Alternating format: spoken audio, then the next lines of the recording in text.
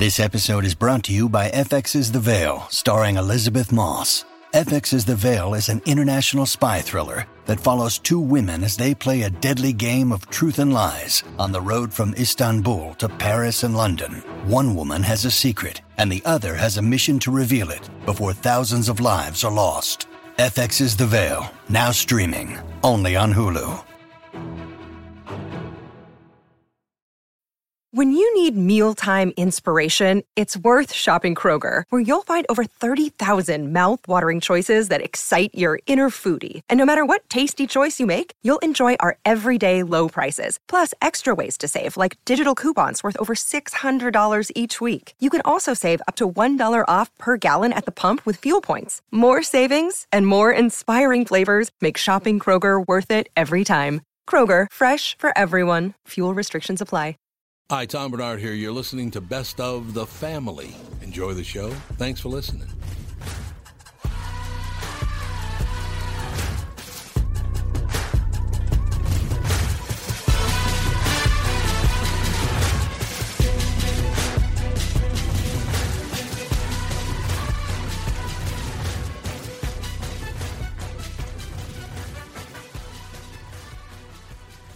Michael Bryant, Bradshaw and Bryant. So what's the latest? Well, the latest is we're representing people who are injured through no fault of their own. People come to us. We talk to them about what their rights are. We talk to them about things that, adjusters would call them up and ask them about. And we represent people in order to get them justice for the injured. And have been for a long time. Very, very successful, no question. I do meet a lot of your clients. They come up to me on the street and whatever, and they talk about this, that, or the other thing. And they both say, "Why do you guys hang out with Doug Sprinthal?" And I just had no answer for He just looks away, you big baby. In any case, that's the whole deal. So people, they got any problem whatsoever, personal injury or other legal problems, whatever, they just reach out to Bradshaw and Bryant. Yeah, Joe and I have both been president of the trial lawyers for the state, so we talk to people about all sorts of issues. The consultation is always free, and that's what we do. Michael Bryant, Bradshaw and Bryant. Tom here from my friends at Walser Automotive Group with some exciting news. Walser's rolling out Walser Care on new and most used cars they sell in Minnesota. Well, Walser Care is a powertrain warranty with coverage for 10 years or 150,000 miles. Powertrain coverage is like major medical coverage for your car. Engines, transmissions, all the really expensive stuff is covered. In addition, Walser Care includes 24-hour roadside assistance. Lock your keys in your car, run out of gas, you have a flat tire. Guess what? Walser has your back. The best thing about Walser Care, it's free with purchase. That's right, I said free. So, if you're shopping for a new or used Subaru, Honda, Nissan, Mazda, Toyota, Buick, GMC, Chrysler, Jeep, Dodge, Ram, Hyundai, or Chevrolet, see my friends at Walser and get Walser Care for free.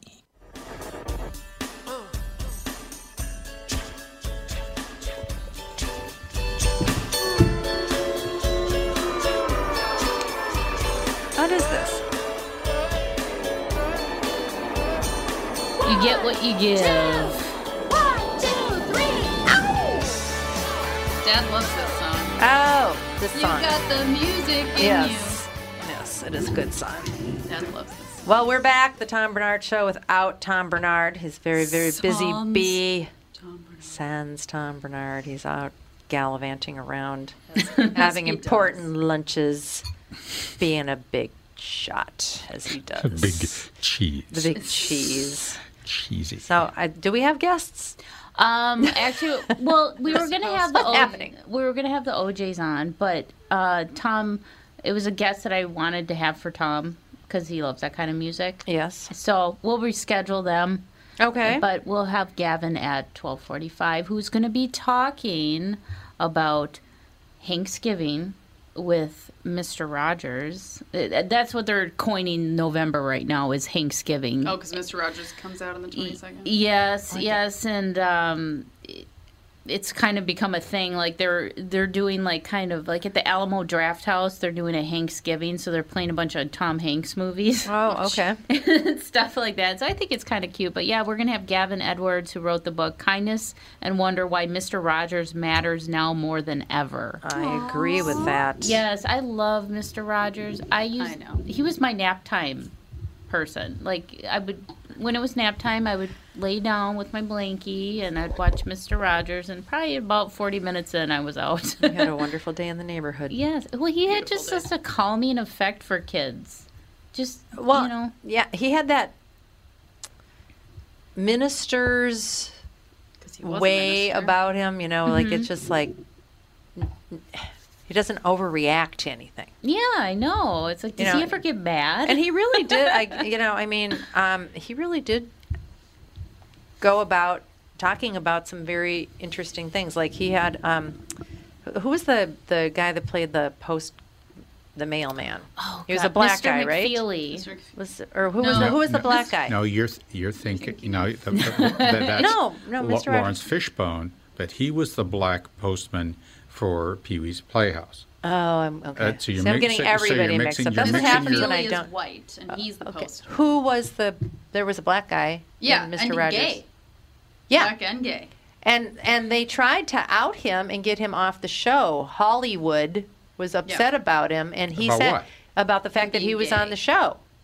Gay and on the show. Yeah, and Mr. Rogers sat down and have that biblical thing: you wash each other's feet. Mm-hmm. He did that with him. They were sitting there washing their feet as a big fu to all the people that didn't want him on the show. Well, Yeah. I don't know. He was a very So- progressive guy in that way. So if you look at what I see B Fox, my grandson, has been watching a little bit of streaming services with an adult, and what he's been watching have been these animated shows. Mm-hmm. Not Mr. And they have conflict in them. They have hatred, bigotry, and everything are on these shows. What shows? Oh, like what's the one with the Mexican singer, the man Dora? Mexican Dora. I hate Dora. Dora. Well, but the thing is, if you look at all of those, if you look at all of those movies, It's the most overstimulating, ridiculous. if you look at all of those movies, Yeah. they all have conflict. They all have hatred. They all have bigotry. And a child may not be able to sort all those things out. Right. Whereas when he was watching, when Mr. Rogers was on, or even Pee Wee's Playhouse, they were just goofing off. Right. Even Soupy Sales. I mean, he was a little bit adult in his own way, but there was not hatred. You were not, yelling at people. You weren't, you didn't have that conflict that you have in these movies or even these newer kind of shows. Are you saying it's a good thing to have conflict? No, it's a bad thing. I think that Mr. Rogers, in his own way, was, it's a nurturing kind of a thing to watch. Yes. Oh yeah. you know. Definitely. And even though it was all positive, the thing is, it was a calming kind of a thing. Now you have all this activity and all of this. It's just all this spectacle when you're trying to watch some of these kids' things. So many kids' shows are so ridiculous and just intense. So and overstimulating. way It's ridiculous. overstimulating, I mean, I remember when Andy was watching all this stuff. SpongeBob is like maniacal. Insane. It's hilarious, but I don't really think But it's for it's- kids, little no. kids. It really shouldn't be for little kids. But No, there it is. Not It's- until you're like 10, I would say. and then Ren and Stimpy. Oh Ren my and God. Stimpy is not for children. Well, that was at for all. older. No, that was for older people. And- Kids, not even kids, teenagers. Yeah, but even teenagers. And what is I don't know. what's one on Adult Swim with Meatwad, Shake, and Fry? know that Adult No idea. Aqua Teen Hunger Force. Aqua Team Hunger Force. Thank you, Andy. I knew yeah. Aqua Team. I knew the characters, Oh, but I sorry. didn't know the name of it. Aqua Team Hunger Force. That's not for kids. Aqua Teen. Aqua Team Hunger Force. Okay. And it's Never even heard of and this. it's a hamburger. It's a hamburger, Yes. a milkshake, and a package of fries. Yeah, I mean, I wasn't even really happy when The Simpsons came on and Andy was obsessed with yeah. it. I was like, I don't really want this little bratty, No. mouthy, Yeah. Bart Simpson. Bart, Oh, it's being an influence on That's you. like there's this show for little kids called Caillou. Oh, God, And I hate Caillou. Like Everyone you say hates Caillou Caillou. in front of some parents, and they're like, "I hope he burns in hell." They're like, "Don't." Like the nanny family I worked for, they were like, "Oh, they can watch half an Oh. hour of TV a day," but she was like, "Not Caillou."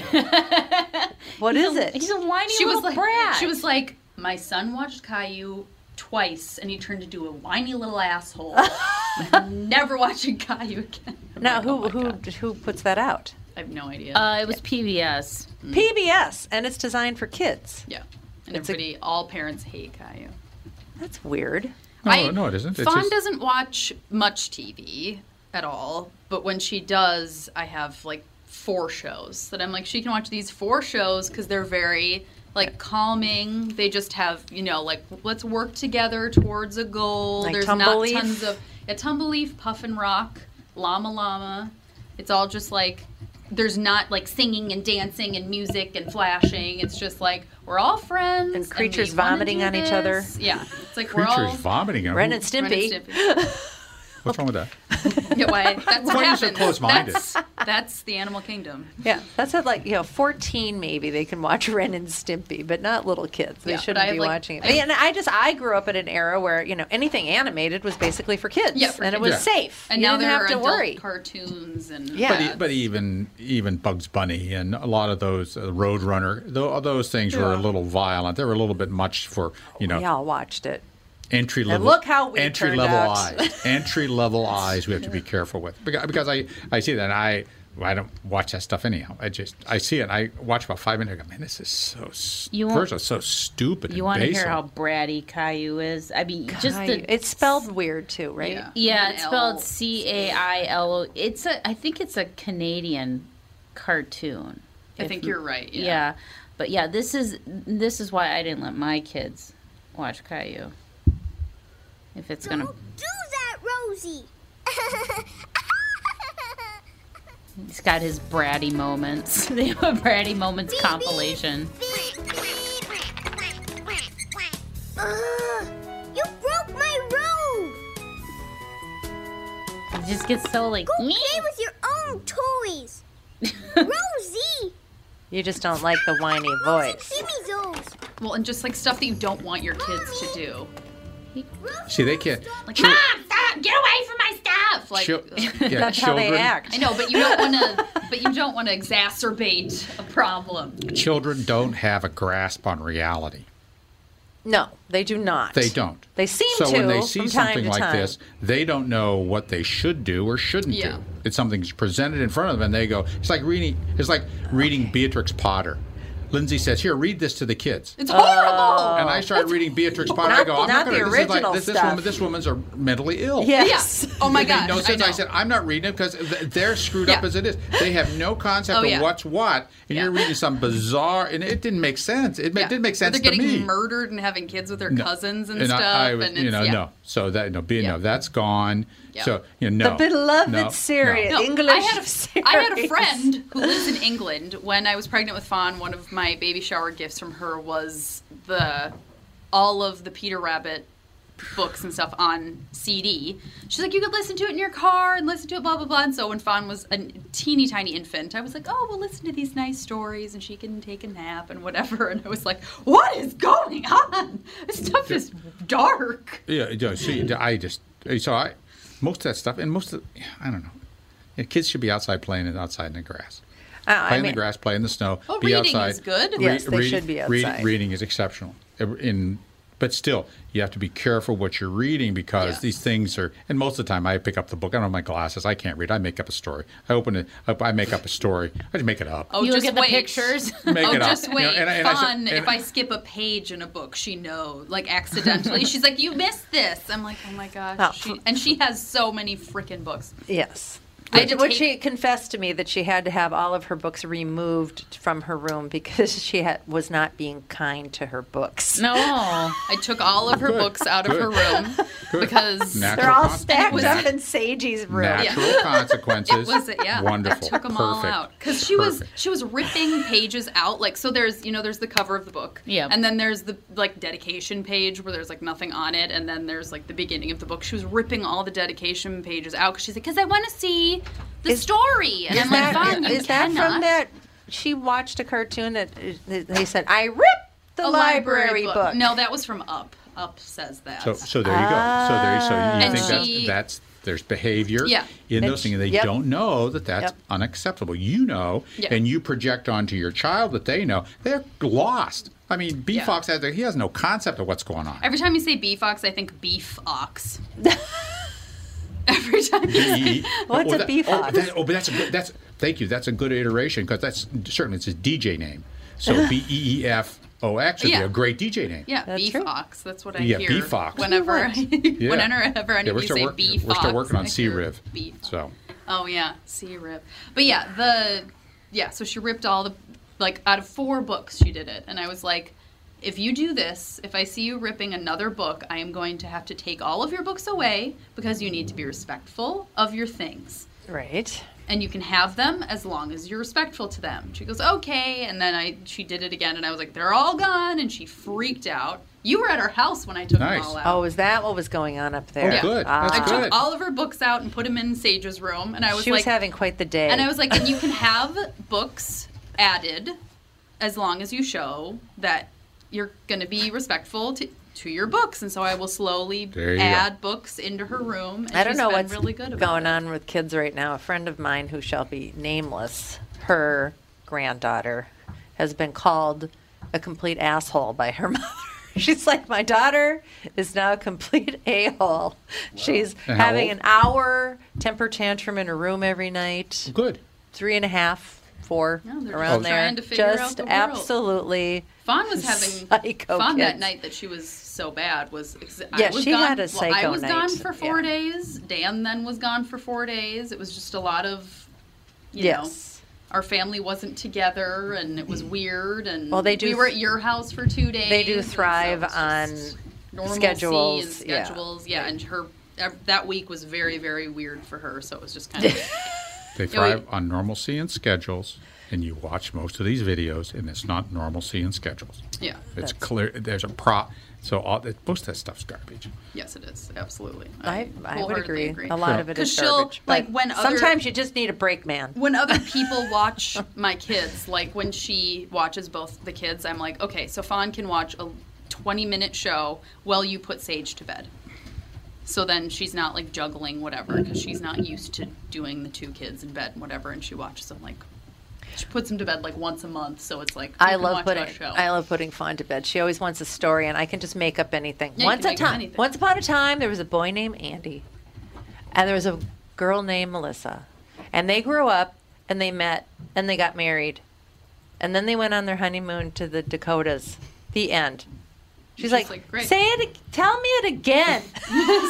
You know, forget the basic No, plot. I told you you have to remember it now so you can tell it to yourself as you go to sleep. I never remember, and I make up songs all the time. And Perfect, and she'll be perfect. singing it to me, and I'm like, I sang that song? I don't remember Good. doing that. So there you go. She doesn't need to have it read a second time. She does remember it. She does Yeah. remember it. Oh, yeah. sure. Her memory's a steel trap.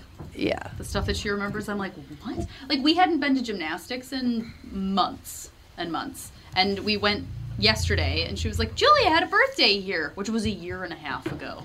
Oh my God, that is Yeah. amazing that they remember that stuff. That's funny because they say that at 3 years old, that's when your early memories start to fade, but apparently not that one. Nope, because that was, They're yeah. tearing down the building. It Yeah, was- if the audience can hear this, they must be remodeling upstairs. We're not under Yeah. attack. We need to take a quick break. We'll be right back. Tom Bernard here, and with me is the CEO of North American Banking Company, Michael Bilski. Tell me, Michael, I was reading on your website that one of your bankers has worked with a customer for more than 30 years. It's a long time for any business relationship. Is that common? Not only 30 years, but 2 generations.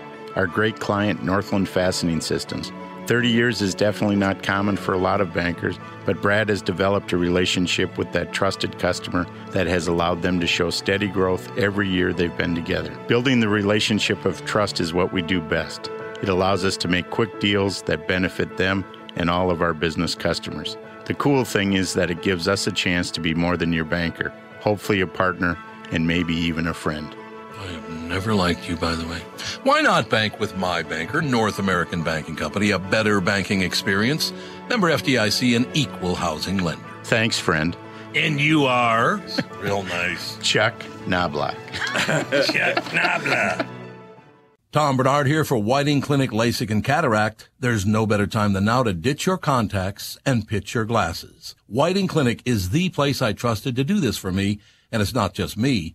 There's a reason Whiting Clinic is the #1 LASIK practice in the United States. Dr. Whiting's unsurpassed experience, the most advanced Contura laser technology, and lifetime coverage are all backed by Whiting Clinic's best price guarantee. Being the experts they are, they wanted to make sure you have the very best for your eyes, just like I did. Call now for Whiting Clinic's $500 off LASIK savings. If you're like me, not a big fan of glasses and contact lenses, then it's time you found out if you're a candidate for LASIK.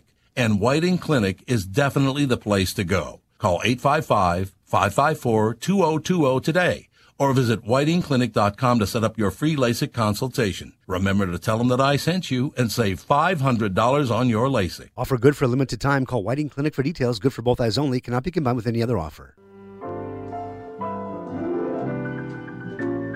Oh, apparently we have our guest. Oh, no, not yet. Oh. We just have Mr. Rogers. No, I thought maybe. Mr. Rogers. This neighborhood, not the neighborhood. Yeah. I know, it's one of those things where I swear I said it this way. Well, I've never known the words to any songs except for Happy Birthday in my life, so... I just loved how Mr. Rogers would flip his shoes around. Yep. And put on that beautiful blue cardigan. The powder blue cardigan. I never watched it much. I don't remember anything. Oh, he'd feed the fish. Yeah, he would go. Yeah, let's see. Let me see if I can remember his routine. He'd walk into the door, and then he would feed the fish. Do you know why he would always say, "I'm feeding the fish"? Why? Because there was a blind girl that listened to Mr. Rogers, and she wrote in, and he didn't say anything about the fish for a while, so she was like, I'm concerned that the fish are going to die. You keep forgetting to feed the fish. And so every single time he'd say, I'm feeding the fish, so she wouldn't be worried about feeding that's so cute. What was that movie about him? There's been a couple, but yeah, there the was just most one recent last kind of year. like a documentary. Oh yeah. What's this It one? was called A Beautiful Day in the Neighborhood. And which it talked about technically that is wrong. people turned against him for a while, and they were demonizing Mr. Rogers. People will turn against everything. It was just like, what do you got to do? Yeah, there was A to Beautiful have Day in the people be Neighborhood. nice to you. There was Won't You Be My Neighbor, and then there was America's Favorite Neighbor. And what it was the last one. At least 3. It was the last. It was the But most A recent Beautiful one. Day is the one that came out this year in, like 2 weeks. Never mind. It comes out in 2 weeks. That's Yes. the Tom Hanks one. Yes. That's the third one? Or is that the fourth one? Among the ones that I could find so far, yeah, that's the third one. But Yeah, this I'm was sure more- there's been more. Yeah, this was like more of like a documentary. I think you told us about Yes, I that, did. Alex. I can't remember what it's called, though. It was at least a year ago. You're probably thinking of Won't You Be My Neighbor. That was 2018. Mm-hmm. Yeah. Yeah, And that's then that one, was talking about how, he was getting flack for having a gay guy on his show and a black guy on his show, and people were pushing back about something else. Was he political? No, there was something about... He was pro PBS funding. That's the main political thing I'm Yeah, aware because of. he went in front of a committee. Yeah. Right. I think it was a congressional committee or something like that, because I think they were trying to defund public programming. And Is that why people turned on him, though? I can't remember what the whole thing was all about. But people were getting really of course mean to he's him. going to go up and defend it because that's his paycheck. Yeah, exactly. So that's secondary gain on his part. Absolutely. But I think he was trying to stress that this is important for children, for education and stuff like that. And our government, our government should be educating our children. Yeah. Well, and he probably was going up against the fact that other people were starting to get into children's entertainment and getting more hyper and crazy, and maybe he was losing some. I'm sure he was at the end. Viewership too. And maybe he had a sense that wasn't correct. Maybe he had a vision that wasn't correct, and maybe he was right. And Mr. Rogers' Neighborhood went until 2001. So, by then, The Simpsons was there, Family Guy was there, SpongeBob was there. All those cartoons we were talking about had infiltrated and taken over the market. Ren and Stimpy had come and gone. Ren and Stimpy were gone by then, yeah. When did Nickelodeon come into existence? At least the 80s, if not earlier. Was that the 80s? Yeah. The Disney Channel was... That was probably late the 90s. 80s, I think. Maybe late 80s. No, because they had I remember Mickey Radio Mouse Disney. Club and all that. Well, yeah. Oh, Nickelodeon was 77. Yeah. Oh, really? It's that old? Who knew? Yeah. Disney Channel was 83. 83. Everything's earlier than we thought. And is Nickelodeon part of Disney now? I don't think so. No, Nickelodeon is separate. Yeah, they're separate. I think Nickelodeon made so much money in the 80s and 90s that they own... Are they Oh, part no, of- they're owned by Viacom. Right. Which- That's right. Let's see. Viacom also owns MTV, Comedy Central, VH1, BET logo. So, yeah. They're part of a gigantic, massive conglomerate. Yeah. Like everything is. Like everything. Although I do love SpongeBob. I'm sorry. I love that little sponge. And it is hyper, but I can't believe it's still going. I know, it's crazy. We always seem to refer to some episode of SpongeBob. Yeah. The one where the ghost ship was coming in and SpongeBob was getting into Parallel Park, and it's just ripping the crap out of the Flying side. Dutchman. And he's like, "We're good, you're good, you're good." And it's just tearing the ship apart. Yeah, it's just one of those dumb humor shows that I just found, because my oldest boy, I always referred to him as kind of my human version of SpongeBob. He was just so happy about stuff all the time, no matter what. So, yeah, the guest is calling in right now. But let me answer this, but talk amongst yourselves. When Patrick, every once in a while, you'll see somebody that looks just like Patrick. We sure do. You just... You're like, he looks like, and I was like, Patrick Star. She's like, yes! Yeah, I know, right? I don't know. There was just something about SpongeBob that my kids really like. So that was like one show that we would sit down and watch together, cartoon-wise. That was really the only one we ever watched. Otherwise, they were playing with cars or something like that. So yeah, but if you just listen to it, and not really pay attention to it, it is very hyper and very of course crazy. It is. So we have our guest. We sure do. We have Gavin Edwards. Hey, Gavin, are you there? Hello. It might be just a little delay because they're connecting the call. Okay. So are the OJs not calling in? No. We were scheduling them for next week. So Okay. We talked about that, Andy. Yeah, so we have Gavin on the I have line. Gavin here. Hi, Gavin. This is Catherine. How are you? Hello. Hi, we have Gavin Edwards here promoting his book, Kindness and Wonder, Why Mr. Rogers Matters More Now Than Ever. We were just all talking about Mr. Rogers and the fact that some of us had watched that documentary and just how meaningful that show is to so many people. Are you there? Gavin? Did we lose Gavin? Yes, I'm here. There you are. Are we on? I'm hearing you just. Did you hear any of my talking about your book? I think Gavin's phone's broken. Maybe we need another. Maybe we need you to call back. I don't think the connection's very good. Yeah, I'm sorry. You sound like you're coming through a towel. I'm just having a very hard time hearing you. Okay, why don't we hang up I'll and call you back. Perfect. I can reconnect. That would be wonderful. I think some of it was that it wasn't in the form of a question. I don't know if he knew that he was supposed to answer that.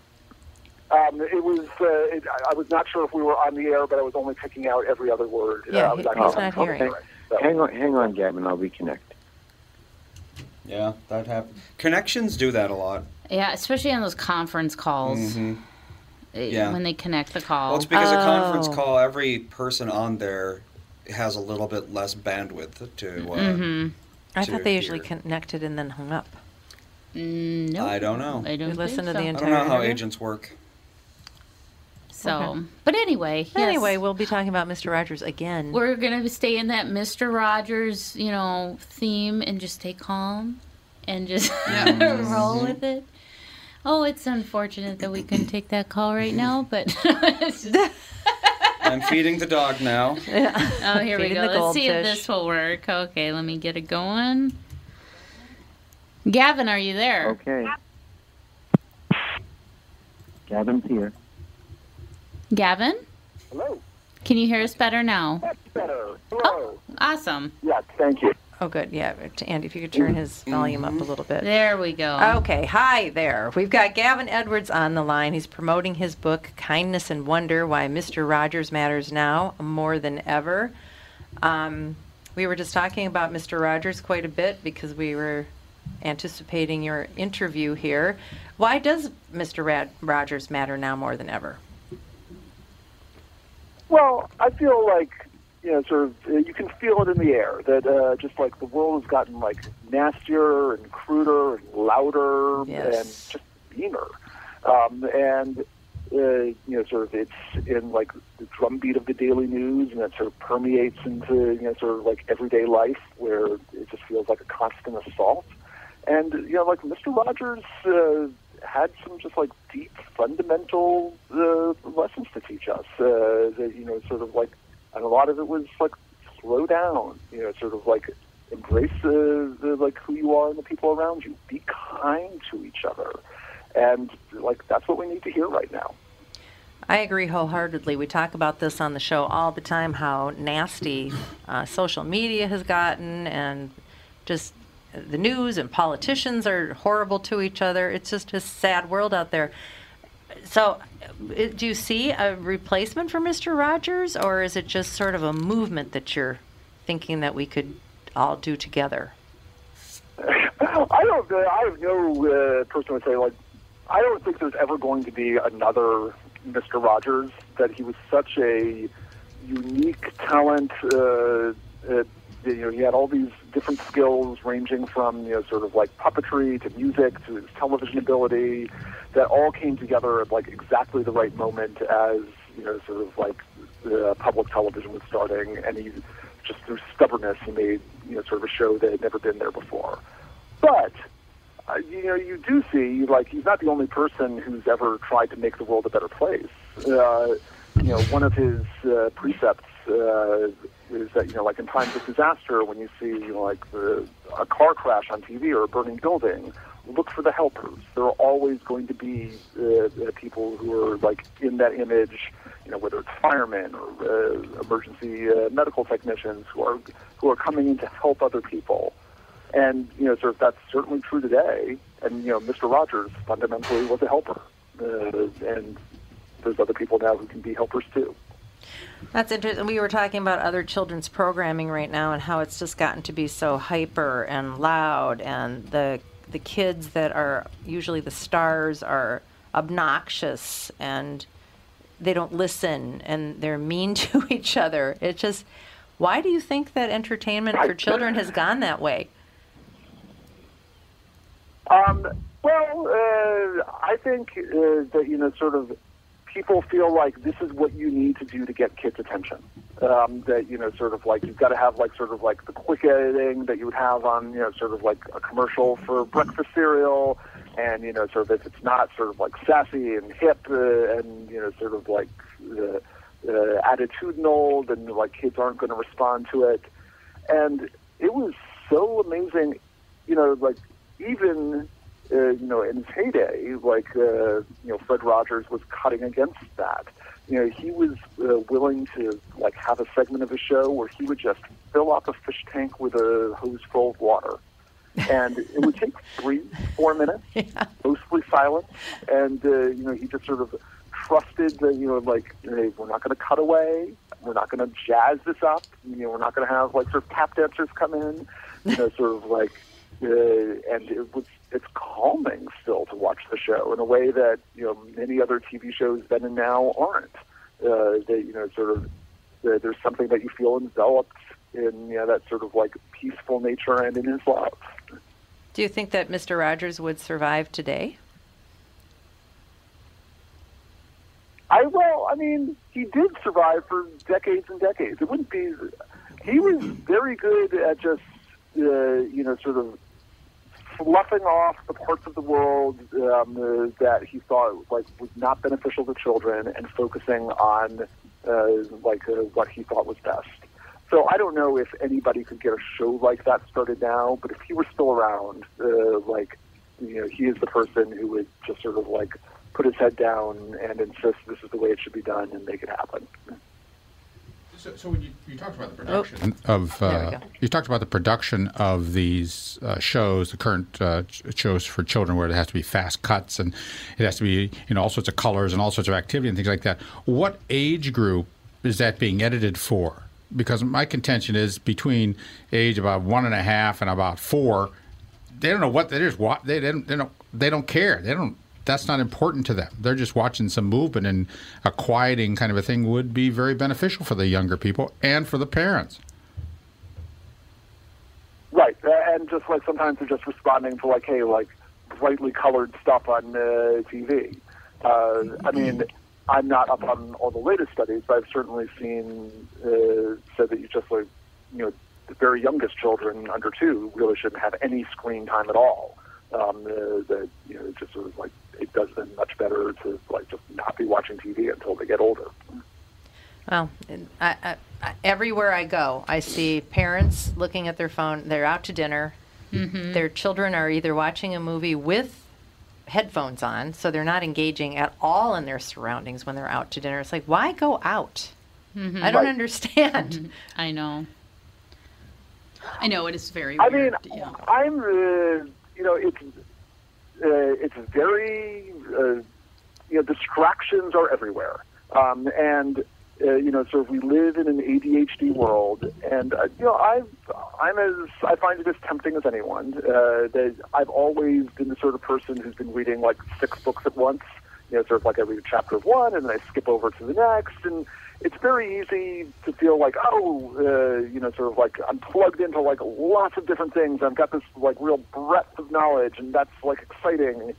But one of the fundamental lessons that sort of like Mr. Rogers believed and preached, and it's one that's hard for me to hear, but I really try, was he said, be deep and simple. And he so strongly believed that, sort of like strip out the complexities, you will find more by being deep and simple. And many of the most rewarding things in my own life come when I put that into action, when I sit down and I work on one project like a book for a sustained period of time, or the bonds I have with my family, or like when I'm settled down in a neighborhood. And so everything in the world is telling you do the opposite, be sort of like shiny and complicated and scattered. But I really try to be deep and simple and put it into action. We need to take a quick break. Can you stay with us? Do you have more time, or do you need to move on? I would be happy to. Okay, we'll take a quick break and we'll be right back with Gavin Edwards. What are the things you want to avoid when it comes time to sell your home? Hey, it's Tom with my realtor, Chris Lindahl. If you're like most people, it's things like open houses, staging, decluttering, repairs, maintenance, and all the people coming through your house. Hey, Tom, the Guaranteed Offer program from Chris Lindahl Real Estate was created for people like you so that you can avoid the things that you don't like doing when it comes time to sell your home. We have been presenting offers for homes in most price ranges. Homeowners are loving our Guaranteed Offer program, especially how much money they are making on their home sale without the inconveniences. So this program is for all price ranges and conditions, including perfectly maintained homes? Most homes do qualify. To see if your home qualifies, go to chrislindahl.com and click Get Offer right now. Will you be the next homeowner to accept an offer from our Guaranteed Offer program? Find out now. If you qualify, you will get an offer in 48 hours or less, and the best part is you get to pick a closing date that is convenient for you and close in as little as 3 weeks. Go to chrislindahl.com right now to see if you qualify, or call 763-401-SOLD. That is 763-401-SOLD.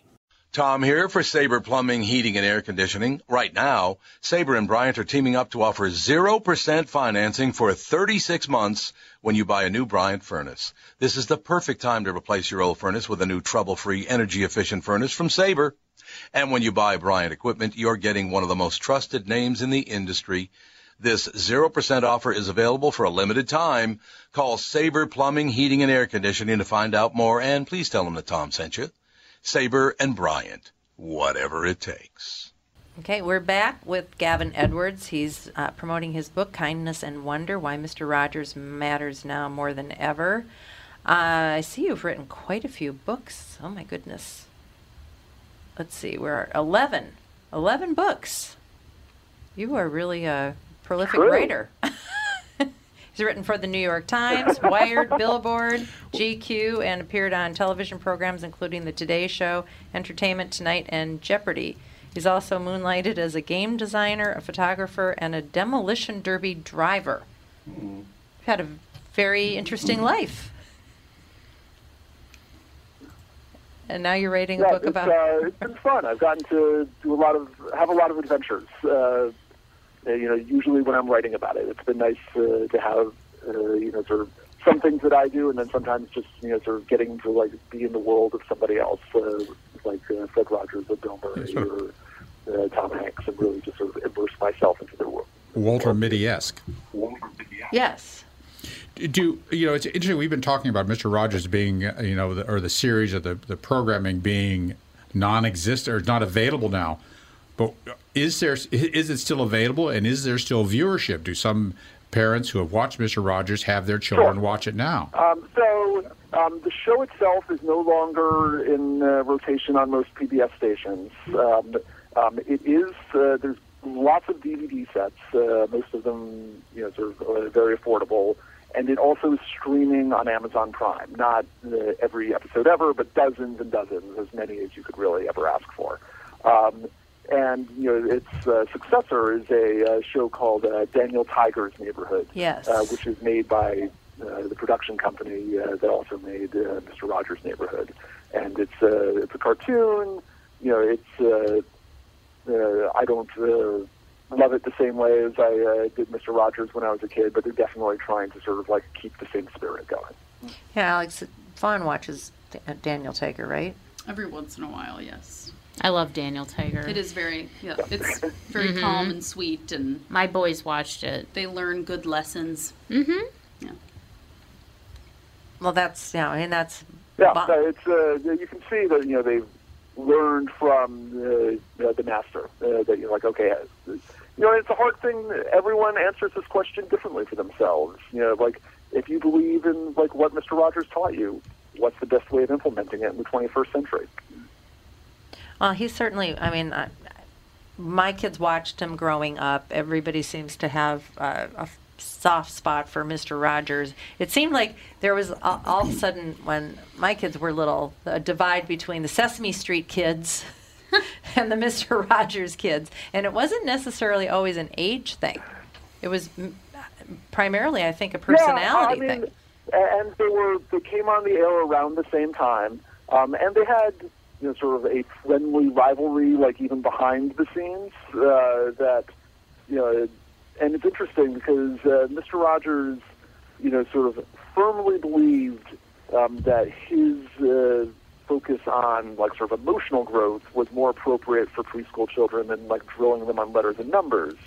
But he respected that they had good intentions and that they also like made a contribution. So he would never say an unkind word about them. But he actually once had Big Bird visit the show and came into the neighborhood of make-believe. And perhaps tellingly, the week that he came to visit the show was when the theme of the week was competition.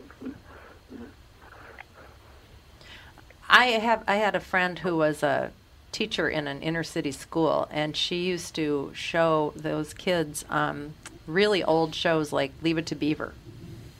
And they would cry. Okay. They would watch these shows and cry because it was a world that they couldn't even understand. I mean, it was like a really tough neighborhood where, you didn't really have the support of a family a lot of times. Mm-hmm. So Mr. Rogers basically brought that kind of supportive message to everybody as well. Yeah, you definitely felt that he was just a very loving person. Like, I'd watch it, I'd feel so loved and calmed, and I'm just like, it was almost like he was giving you a hug with his words. I don't know. There was something about Mr. Rogers that was wonderful, and just, it was like you wanted to have him in your home every day as a family member, but right. I don't know. And I think, and you did have him in your home, and now you have him in your heart. And, sort of one of the things I really hope that sort of the book helps like reawaken in people is sort of it's easy to sort of he means so much to you because like he gave you that daily hug and just remembering that that's there most people don't think about it like when they're 16 or 17 or even when they're 26, but like be reminded of what he meant to you and say, how do I then like reflect that out and sort of like help sort of like take what I learned from him and apply it to the world around me. Mm-hmm. Well, I love the fact that he played with your imagination as a child, and like we were talking about with the nurturing, all that stuff for developmental children. I mean, those years before even 6, 7 years old, that's all fundamentally important stuff so that people can learn to get along. I mean, we just live in such a contentious world right now where everybody, I want the credit and I want this and it's just Well, why haven't sad. some of those lessons carried on into social media and the emotional and intellectual violence that you see in social media? Why is it not carried forward? Mr. Rogers went off the air before Twitter. I know, but the minds that were touched by him are now on the last minds that were touched by him are now on social media, and you have all this emotional violence. There's no buffering of that sort of stuff. He went off the air when? What did you say? 2001. 2001. 2001.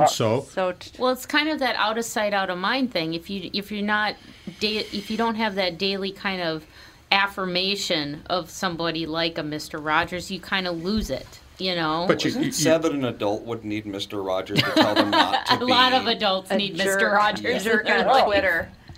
Well, and there's a lot of people that aren't on Twitter for these very reasons. Yeah. And maybe that's the answer. Is the people that are not on Twitter are the people who have carried forward Mr. Rogers' sort of values and his approach to life. Yeah, because Twitter is certainly not a Mr. Rogers vibe. I mean, later in his life, Mr. Rogers would speak at a lot of college graduations, and even when he wasn't doing the show in the final couple of years of his life, he basically tried to remind adults of the lessons that he had taught.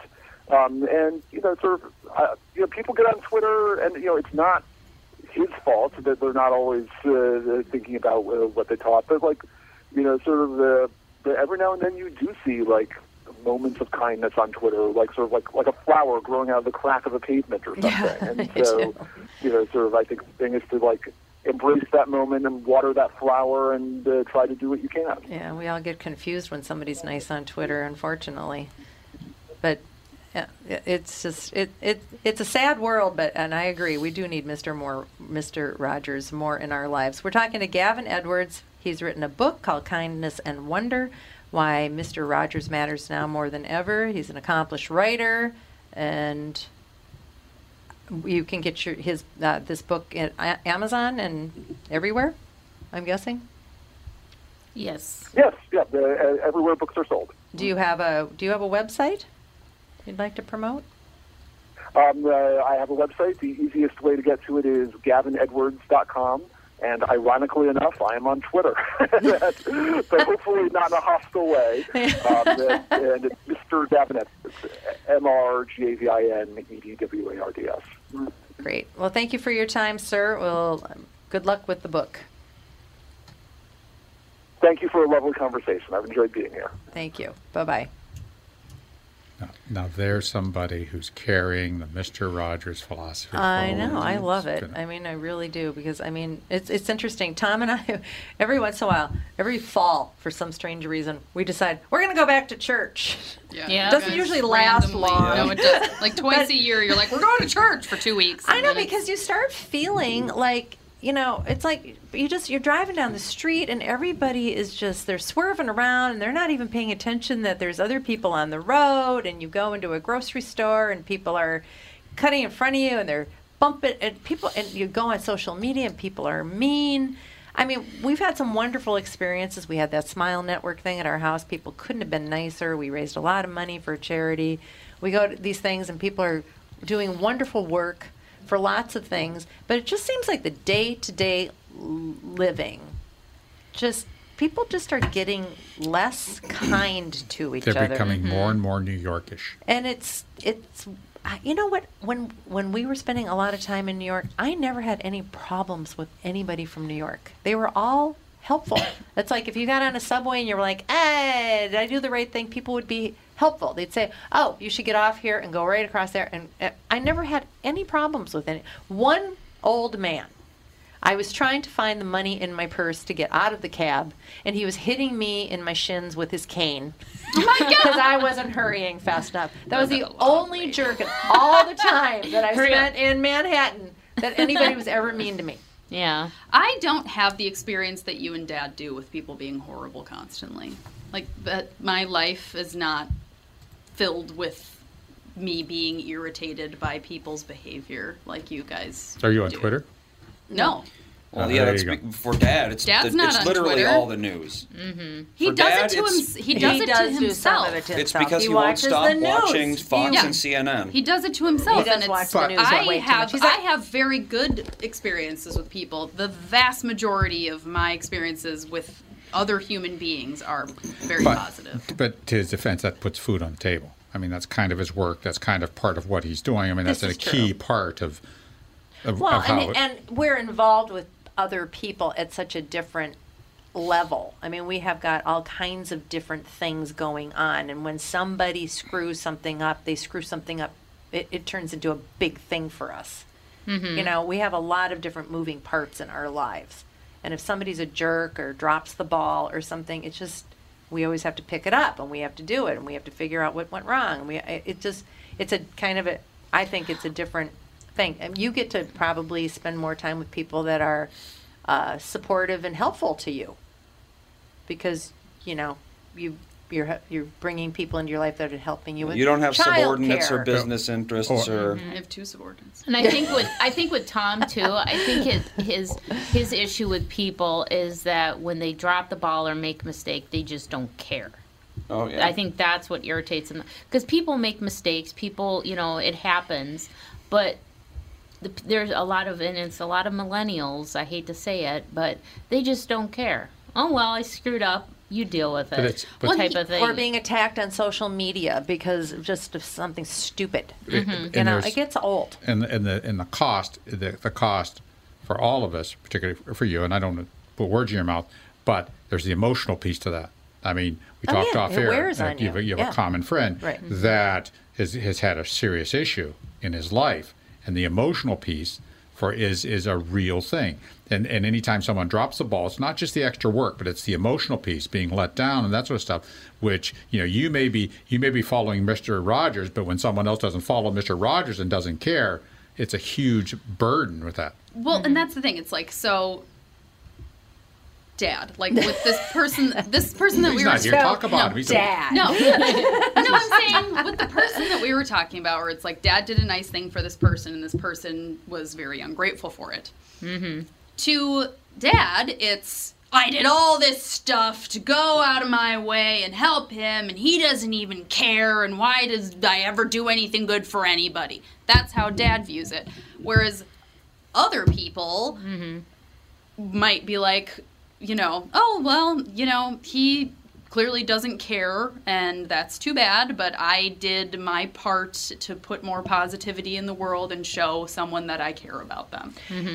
I totally agree, but when it happens over and over and I know, but over, hey, like maybe almost every time you're nice to somebody, you get cynical. The no good deed goes unpunished thing gets really. And I'm not going to young shame, but add about 100 experiences and 30 years of life, and you're like, here we go again. Here you go again. Oh, it's the same thing. You've done Yeah. this. It's the same cycle. It seems.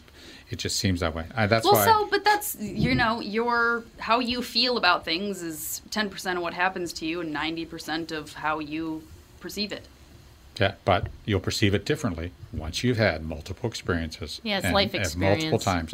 I just putting that out there. I'm just saying that that's a possibility, because you do get cynical, you get jaded when you see this thing, certain behaviors over and over and over and over again. I mean, you just say, oh well, yeah, there you go. Yeah, and especially when you see mistakes being made that are so horrible, like with addiction or whatever, and it's like you try to support them and not be a codependent and not be an enabler and be a supportive person, and that type of person just keeps crapping all over every effort that you make. It gets Well, but I mean, addiction, It you gets can't. sad. That's honestly, It gets if sad. you are trying to put on someone with an addiction problem that they are going to give half of a shit about anything except for what they're addicted to, that's your own fault. Yeah, pretty much. That's your own fault for helping a friend? No, it's your own fault for thinking that they are going to do anything to or care about your efforts. Yeah, it's That's like true. I mean, that's true. So if they don't care, then why would you care for them? because it's just nice to care about people. Okay, well then you're. I mean, like, look, I mean, not that Dad was like this crazy drunk man all the time or anything, but when he was drinking, and how many conversations did you have with him about, you need to change your behavior, and this isn't good, and we have young kids, and all this stuff. It's just like... Well, that's also a marriage and a family, though. Well, yeah. When we're talking about just, like, casual acquaintances, you have zero reason to care. Yeah, so then that sterilizes you. I mean, if you don't care about somebody, if you don't care what they do in response to what you do, then why are you putting the energy into this? Yeah. Why just are you for the good of humanity? Okay. And that's a good thing, but there's other humanity that's better that you could put that same energy to and get far more multiplier of your goodness and kindness. It's like trying to put out a fire in a house that has an electrical problem versus just building a new house. Doing good things to get good back doesn't always make sense either. Like, you don't do good things. Well, that's how it is supposed to work. But it's not. It is supposed to work that way. It isn't a balanced system. It's not. I'm not being like, oh, I'm going to be good, so good will happen to me. Karma is supposed to be. It is supposed to be a balanced system. So you want to do but good. I'm not. It's not like I'm saying, oh, I'm going to adopt a dog so someone will give me money. Like, it's just like, I'm going to adopt a dog because it's a nice thing to do. To give the dog a home. And you get the unconditional love from the dog. Yeah, and you want a dog. You are getting something good back from that. So you are getting something good back from that kindness. And you get the good feeling that you did something kind. Like opening. Okay, that was a bad analogy. No, it's a great analogy. Opening a door for somebody that you're walking into a building. You just open the door for them. They can say thank you. They cannot say thank you. I don't care. I know, and Dad will. And they didn't even say thank you. It's like, whatever. Just open the door to be nice. That's because it all builds up. It all piles up. Everybody, you go through a lot of stuff, a lot of crap. But here's the thing. The shit pile gets bigger and bigger and bigger. And all of a sudden you're just like, I can't take any of it anymore. You step it. Exactly. You can't get it off your shoe anymore. It's in the tread forever. Oh my gosh! I just watched something the other day that was like the dog dirt's in the tread of the shoe for the rest of time. And the rest of your life. Can't get rid of the smell either. I just watched something that had a really good analogy in it. This woman in the show was like, life is a big shit storm, and you have to stay as clean as you can and grab as many gold bars as you can. And the guy was like, how can you stay clean in a shit storm? And the woman was like, you can't. So don't bother trying? But you just have to try to grab as many gold bars as you can. Like, try to get as much good out of it as you can, but you can't be like this. No, wait a second. Let's clean and wonderful. Let's go. So what's the game show? The game show, they used to have the whirlwind of money. Yep. Oh, yeah. This is our ticket out of this place. This is our ticket out of here. Our ticket out is to do the big whirling thing. They start grabbing for that money, and all of a sudden the dog dirt comes in, flying around, and they're grabbing for the dollar bills, $100 bill, and that stops hitting them in the face. Oh. It sounds like a Japanese game show from the 80s. Yeah, it does. A literal shit story. All right, we're 2 minutes past time. Tom here from my friends at Walser Automotive Group with some exciting news. Walser's rolling out Walser Care on new and most used cars they sell in Minnesota. Well, Walser Care is a powertrain warranty with coverage for 10 years or 150,000 miles. Powertrain coverage is like major medical coverage for your car. Engines, transmissions, all the really expensive stuff is covered. In addition, Walser Care includes 24-hour roadside assistance. Lock your keys in your car, run out of gas, you have a flat tire. Guess what? Walser has your back. The best thing about Walser Care? It's free with purchase. That's right, I said free. So, if you're shopping for a new or used Subaru, Honda, Nissan, Mazda, Toyota, Buick, GMC, Chrysler, Jeep, Dodge, Ram, Hyundai, or Chevrolet, see my friends at Walser and get Walser Care for free. Michael Bryant, Bradshaw and Bryant. So what's the latest? Well, the latest is we're representing people who are injured through no fault of their own. People come to us. We talk to them about what their rights are. We talk to them about things that, adjusters would call them up and ask them about.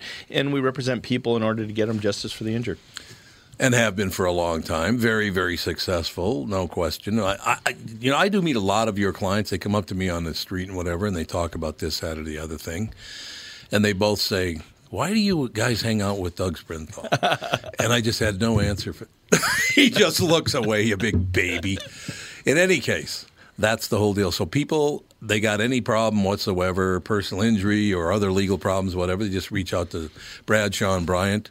Yeah, Joe and I have both been president of the trial lawyers for the state, so we talk to people about all sorts of issues. The consultation is always free, and that's what we do. Michael Bryant, Bradshaw and Bryant.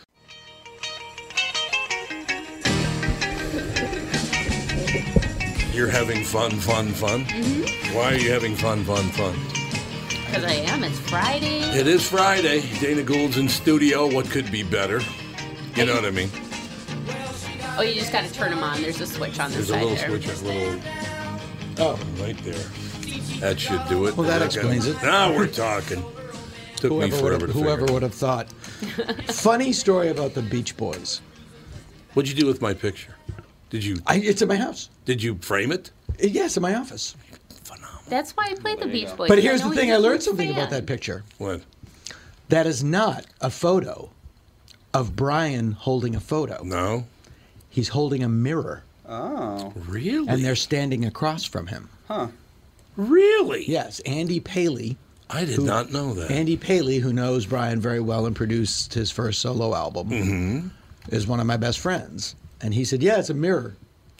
Yeah, Brian sent that to me. I interviewed Brian, God, I don't even remember how many years ago. Nicest guy in the world. Yeah. He's such a sweetheart of a man. He's got problems, obviously, but Sure. he should have gotten into radio if he's going to be mentally ill. You know. Well, his problems was he had a problem, and then he was misdiagnosed. Yeah. He has he has schizoaffective disorder. Mm-hmm. But all of the Beach Boys were horribly abused by Murray, their father. Were, yeah. And only kids that were abused could write fun. It's a fact. Because everybody else would just like, well, I'm not going to write a song about fun. I'll just go have fun. But these kids that have never had fun in their lives, like, it's aspirational. You have to inform everyone how much fun you're having. Exactly. I talked to Mike Love a couple times a year. Matter of fact, he was just on the morning show a couple of weeks ago. And then he sued you for having the conversation. Ooh, I like it. But he was kind of like, he had to be a stabilizing effect, though, being their cousin. Yeah, totally. I mean, it all worked. And I don't, if you really want to get into the weeds about the whole Smile debacle, it's like, I totally see Andy Paley, who's one of Brian's best friends, goes like, I love Mike Love. And oh, really? Here's the problem with Smile. It wasn't that good. Yeah. They were right. It wasn't ready to release. And they released it a couple of years ago, and when you listen to it, you go, yeah, Pet Sounds is better. Yeah, Pet Sounds, one of the greatest albums of all time. I was just talking to Mike Love about the fact that when I grew up, growing up in the inner city, we didn't have any money. I didn't have a car. I didn't have a girlfriend. Yeah. I damn sure didn't surf. Right. I didn't want to go be true to my school. Right.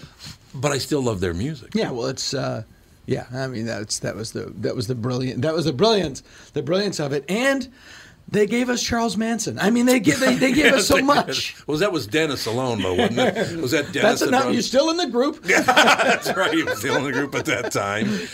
What an era that was. I mean, you look back at that thing. I mean, that's my era of being a teenager and all the rest of it. You look back and it's like, man, there were a lot of crazy bastards. Well, have you seen Once Upon a Time in Hollywood yet? I have not. It's so good. It's long though. But it just flies. Does it? Yeah, it just flies. I enjoyed it. It was probably my favorite Brad Pitt role he's ever done. Oh, really? Yeah. And he looked like Robert Redford. He looked like Robert Redford, but he's playing. Really? The characters in Once Upon a Time in Hollywood are based on Burt Reynolds and Hal Needham. Really? Who were neighbors of Sharon Tate. Right. On El Cielo Drive. And Burt Reynolds was trying to make the transition from being a TV actor to a movie star. And in fact, in the movie Once Upon a Time in Hollywood, they show Rick Dalton on an episode of the FBI, where he's in the army truck. Yes. That was Burt Reynolds. That was the actual episode of the FBI.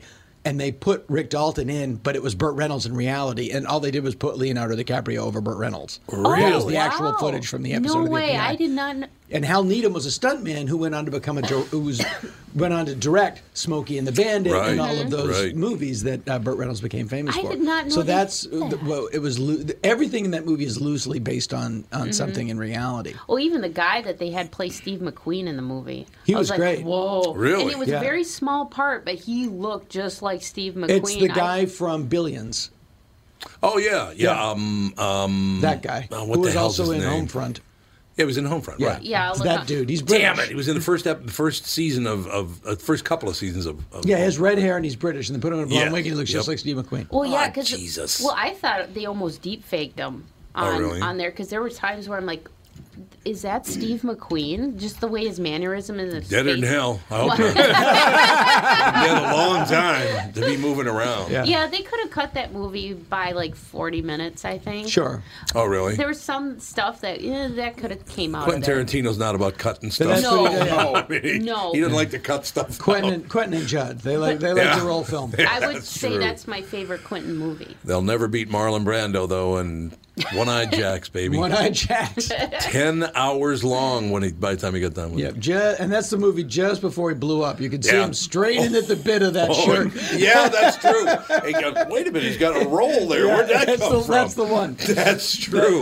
But I was talking to Allison Martino, who is on the next episode of my podcast, and she has a great Instagram, whatever you call it, profile called Vintage Los Angeles, and she is sort of an expert in vintage Los Angeles. Her father was Al Martino. Used to work with the him. singer who played Johnny Fontane in The Yep. Godfather. Yep. And so she grew up right in that era, in the middle. She has Sammy Davis Jr.'s record player in her house. Really? We played records on Sammy Davis Oh, Jr.'s record player. God. And, you know, the parallel to 1969 and now, striking in terms of, look at in Los Angeles. In 1969, show business did not know what it was doing. No, it's true, yeah. Because, you know, they're making Hello Dolly, which is tanking, Yeah. and then Easy Rider makes mint, and none of the executives know what they're doing. Now, because of streaming, nobody knows what they're goddamn doing. Everybody is terrified. You're 100% right about it. Digital is destroying our world. Yeah, everybody It really is. Nobody, I can guarantee you, because I go to these meetings, nobody knows what the hell they're doing. It's got to be comfortable for you. It's terrifying, I but you just bet. have to keep going. I bet. But it's terrifying. Nobody knows what they're doing, and in the way the culture was divided in 1969 because of Nixon and the war, culture's divided now. Just as bad, if not worse, because of, It's worse now, yeah. for social media and the willing exception of disinformation. So the parallels are pretty creepy. Which They are. all this means is, in a couple more years, we get disco again. I have an Al Martino story for you if you want to hear it. Yeah, I'd love to Very- hear it, and then very I'll have good. one for you. So Al Martino. I have a great story, but this is not the time or the place. Yes, it's not the time or the place to tell it. So many years ago, during the 1970s and early 80s, I was a traveling promotion director for Capitol Records. And Al Martino was on Capitol Records. Yes, he was. Right? So I get a call one day from Al. And Al was a very nice guy. He's really easy to work with, Yes, really nice guy. apparently a lovely guy. Lovely guy. Yeah. He calls me one day and he goes, "Hey, Tommy, it's Al." I go, "How you doing, Al? How's everything?" "Well, I got a problem. I just want to let you know up front, since you're the guy that'll be probably handling this for Capitol." I say, "Yeah, what's that?" And he goes, "I was arrested for shoplifting." And I said, In Worcester, Massachusetts. "Very good." "Oh, yeah, they're very good." Because I was arrested. I was. Yeah, you were arrested. I was arrested. I grew up there, and I remember that story. Yeah. He was performing at the Chateau de Ville. That's phenomenal that you know this. Most people have no idea. So he goes, "I was arrested for shoplifting, but I want you to know, Tommy, I just want you to know about everybody else that I didn't do it." And I said, "Yeah, it's not a problem. I'll take care of it. And, that's whatever, whether you did it or not." He goes, No. Not whether I did it or not. I didn't do it. I just want you to know up front, you know me. I work very, very hard. There was just no reason for them to think about this and blah, blah, blah. So just when you go out there and tell people that I didn't do it, you can know for sure that you're telling the truth on my behalf. I said, "That's great. So what'd you steal?" And he goes, "Socks and underwear." I'll never forget it as long as I live. What a great story. And that was it. Al was great. I remember when that happened. Yeah. I remember when that happened. Great 'cause that was- guy.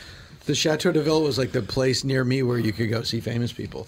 But all right, here's this is the perfect segue for this. When I was 16, my mother took me to the Chateau de Ville to see George Carlin. That was the first time I saw George Carlin. Yeah. The first words in George Carlin's album FM and AM are, I was fired from the Frontier Hotel in Las Vegas for saying shit in a town where the big game is called crab. It's a good joke. Allison has in a frame in her house the handbill from that show because he was opening for Al Martino. It was Al Martino with George Carlin at the Frontier Hotel. God. And I said, and she goes, yeah, that's the show. And I said, your dad must have been pissed. And she's like, no, he liked comedians more than singers. He was just like, he didn't care. He just felt bad for George. It's like, hey, whatever. Yeah, it all works out in the end. And Sinatra hated Al Martino because Sinatra hated the whole Johnny Fontaine story. Yeah, he did. From The Godfather. He did indeed. And Allison told me this great story that they go to Mr. Chow's. No, Chasen's. They go to Chasen's. Okay. Johnny, they're taking, the movie's done, movie's out. And Al Martino's taking the guy who wrote The Godfather. Mario Puzo. Thank you, Mario Puzo. Nice guy, too, by the way. Yeah. Really nice. Well, this story makes it look nice. Takes him out to Chasen's. And Mario Puzo worships Frank Sinatra. And Frank Sinatra's in the restaurant. But Frank Sinatra's not happy.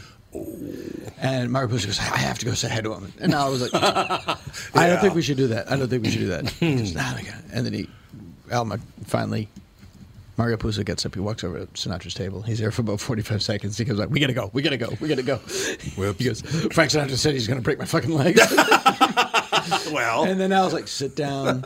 He's not going to break your leg. Sit down. You're going to be fine. And then he goes like, for the next day, like he was calling from his hotel. I heard a car backfire. I think they're coming for me.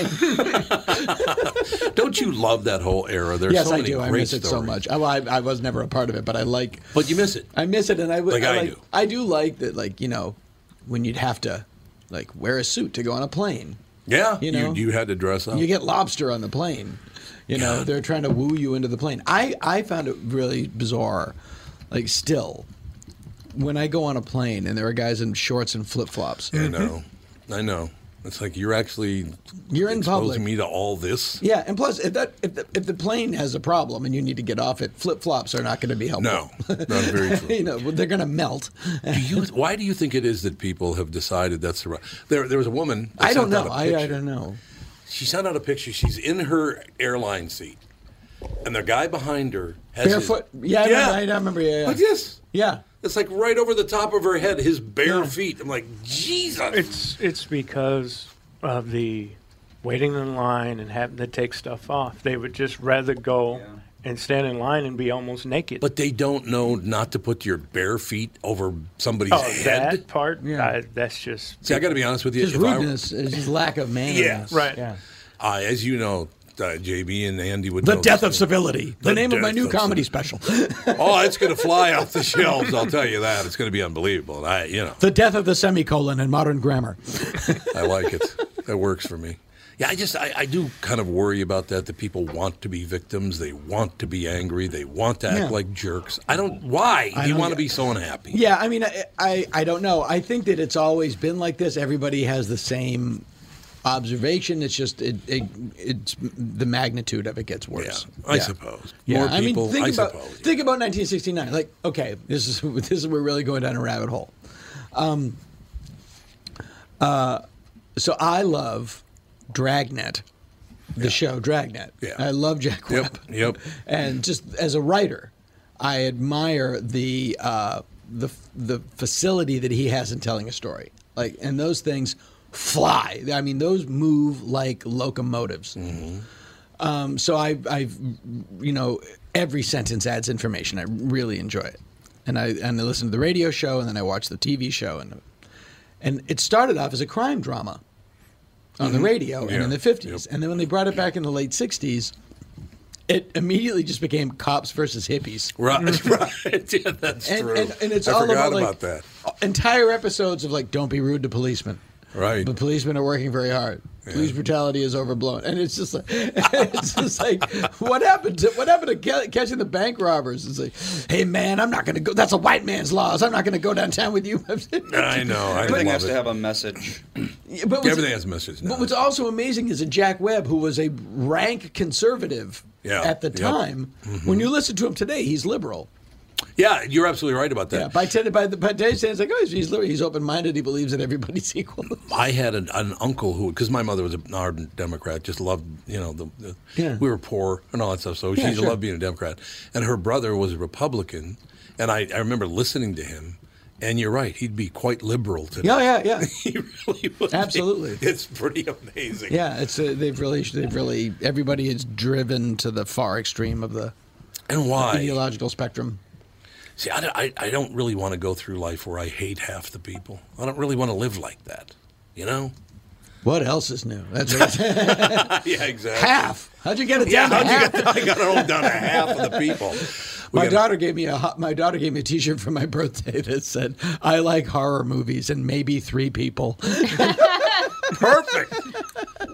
They have it in XX. Yes, Well, they had that other one, that meme that went around. It said, "The more and more people I meet, the more and more I love my dog." Yeah, well, there you go. Yeah. We got to take a break. Be right back in 2 minutes more with Dana Gould and the family. Tom Bernard here for Whiting Clinic LASIK and Cataract. There's no better time than now to ditch your contacts and pitch your glasses. Whiting Clinic is the place I trusted to do this for me, and it's not just me. There's a reason Whiting Clinic is the #1 LASIK practice in the United States. Dr. Whiting's unsurpassed experience, the most advanced Contura laser technology, and lifetime coverage are all backed by Whiting Clinic's best price guarantee. Being the experts they are, they wanted to make sure you have the very best for your eyes, just like I did. Call now for Whiting Clinic's $500 off LASIK savings. If you're like me, not a big fan of glasses and contact lenses, then it's time you found out if you're a candidate for LASIK. And Whiting Clinic is definitely the place to go. Call 855-554-2020 today.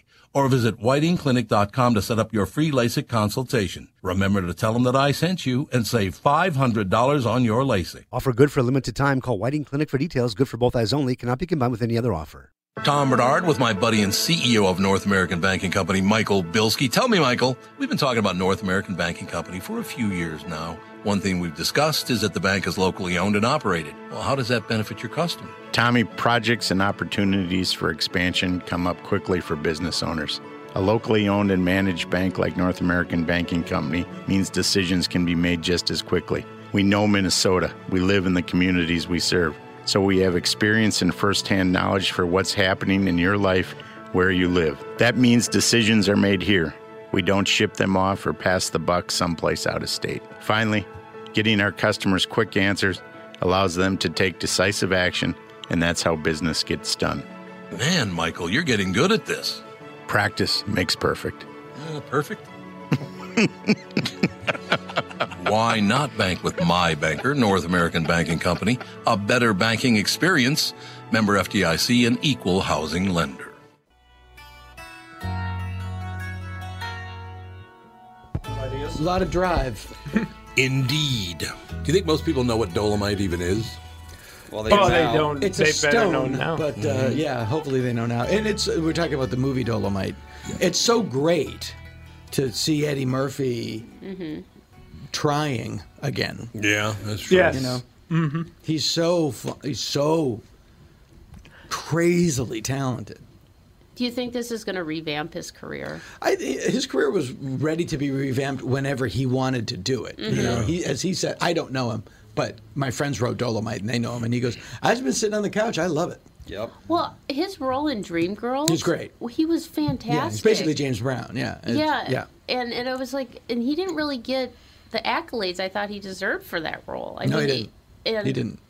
and I then thought it kind of the Nutty fizzled out. If you don't win Best Actor for the Nutty Professor, no one should win Best Actor.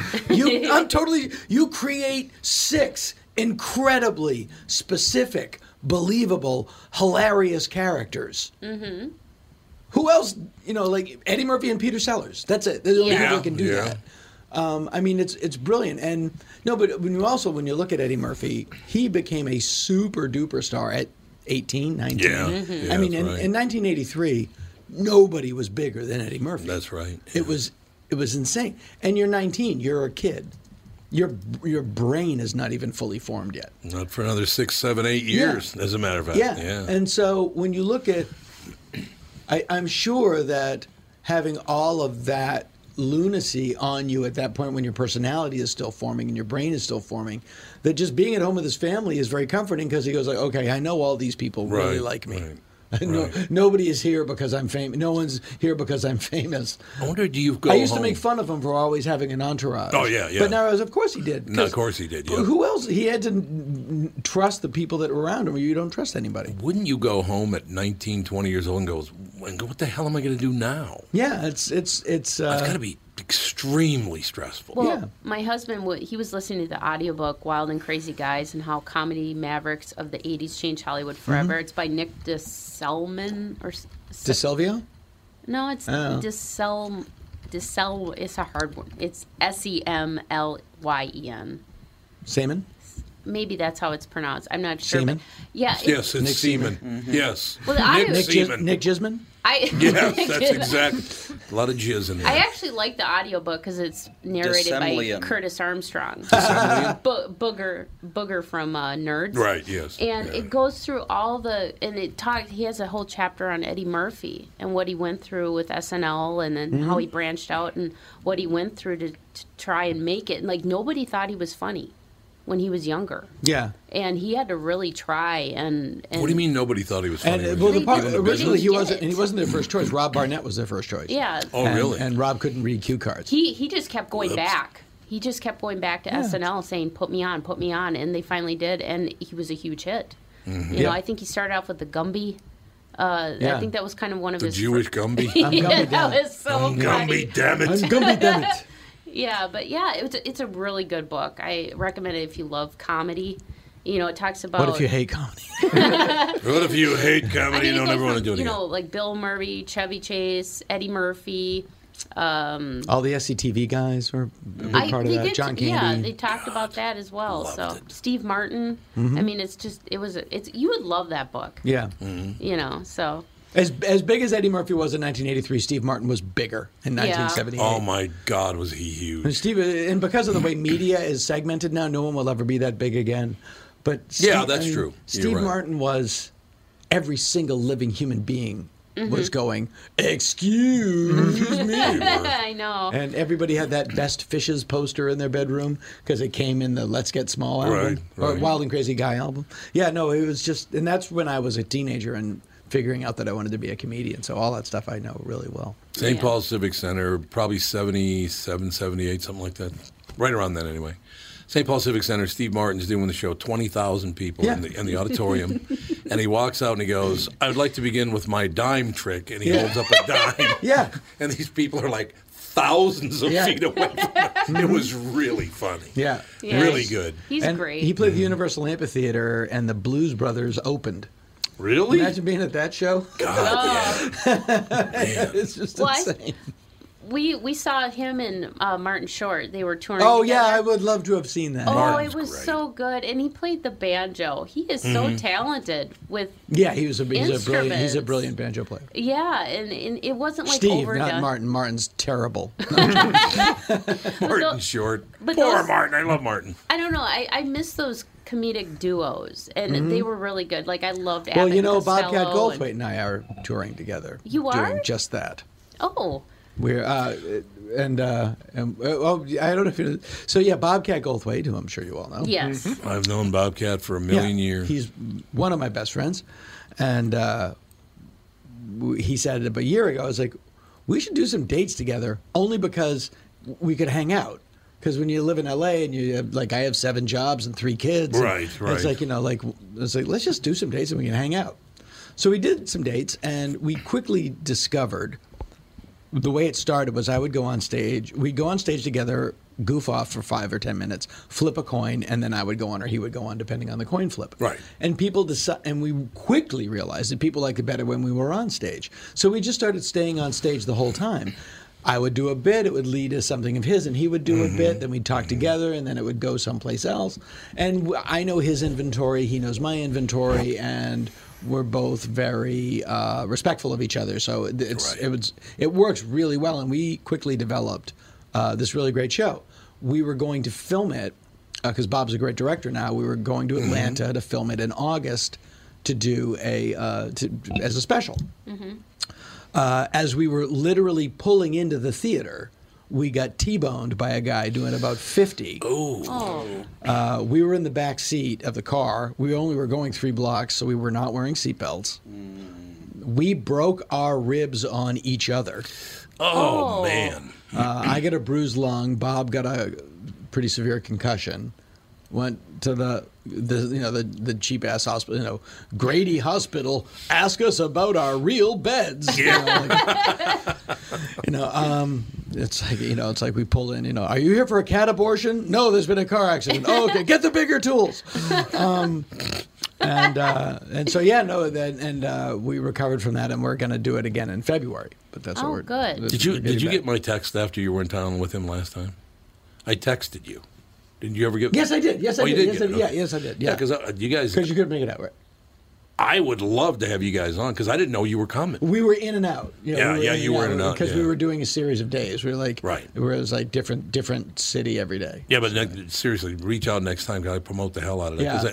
I haven't seen Bob now in a few years. Yeah. But he's always been great. He's great. He's the best really guy. Nice he's the best guy, and he's a very nice man. Super great, and obviously one of my best friends. So I'm not going to shit on him, but we really had a great time together out on stage, and we also, as Bob said, and at one point we tried to merge into one comedian. Yeah, exactly. Become one comedian in a car accident. Yeah, and it took us a while. When you go to the hospital with a broken rib, the only thing they can do is give you a bill for $8,000. Yeah, that's the only thing they can do for it. That's pretty much true, isn't it? Yes, you can't absolutely. set a broken rib, really. No, you They're can't. like, okay, go home. They just make sure there's nothing else. Yep, no bleeding in the organs or anything Right. like that. And there you go. Puncturing a lung. Yeah, I had a bruised lung, and then you go home and you can't do anything for 6 weeks. I've never in my life walked around my house in mortal dread of farting.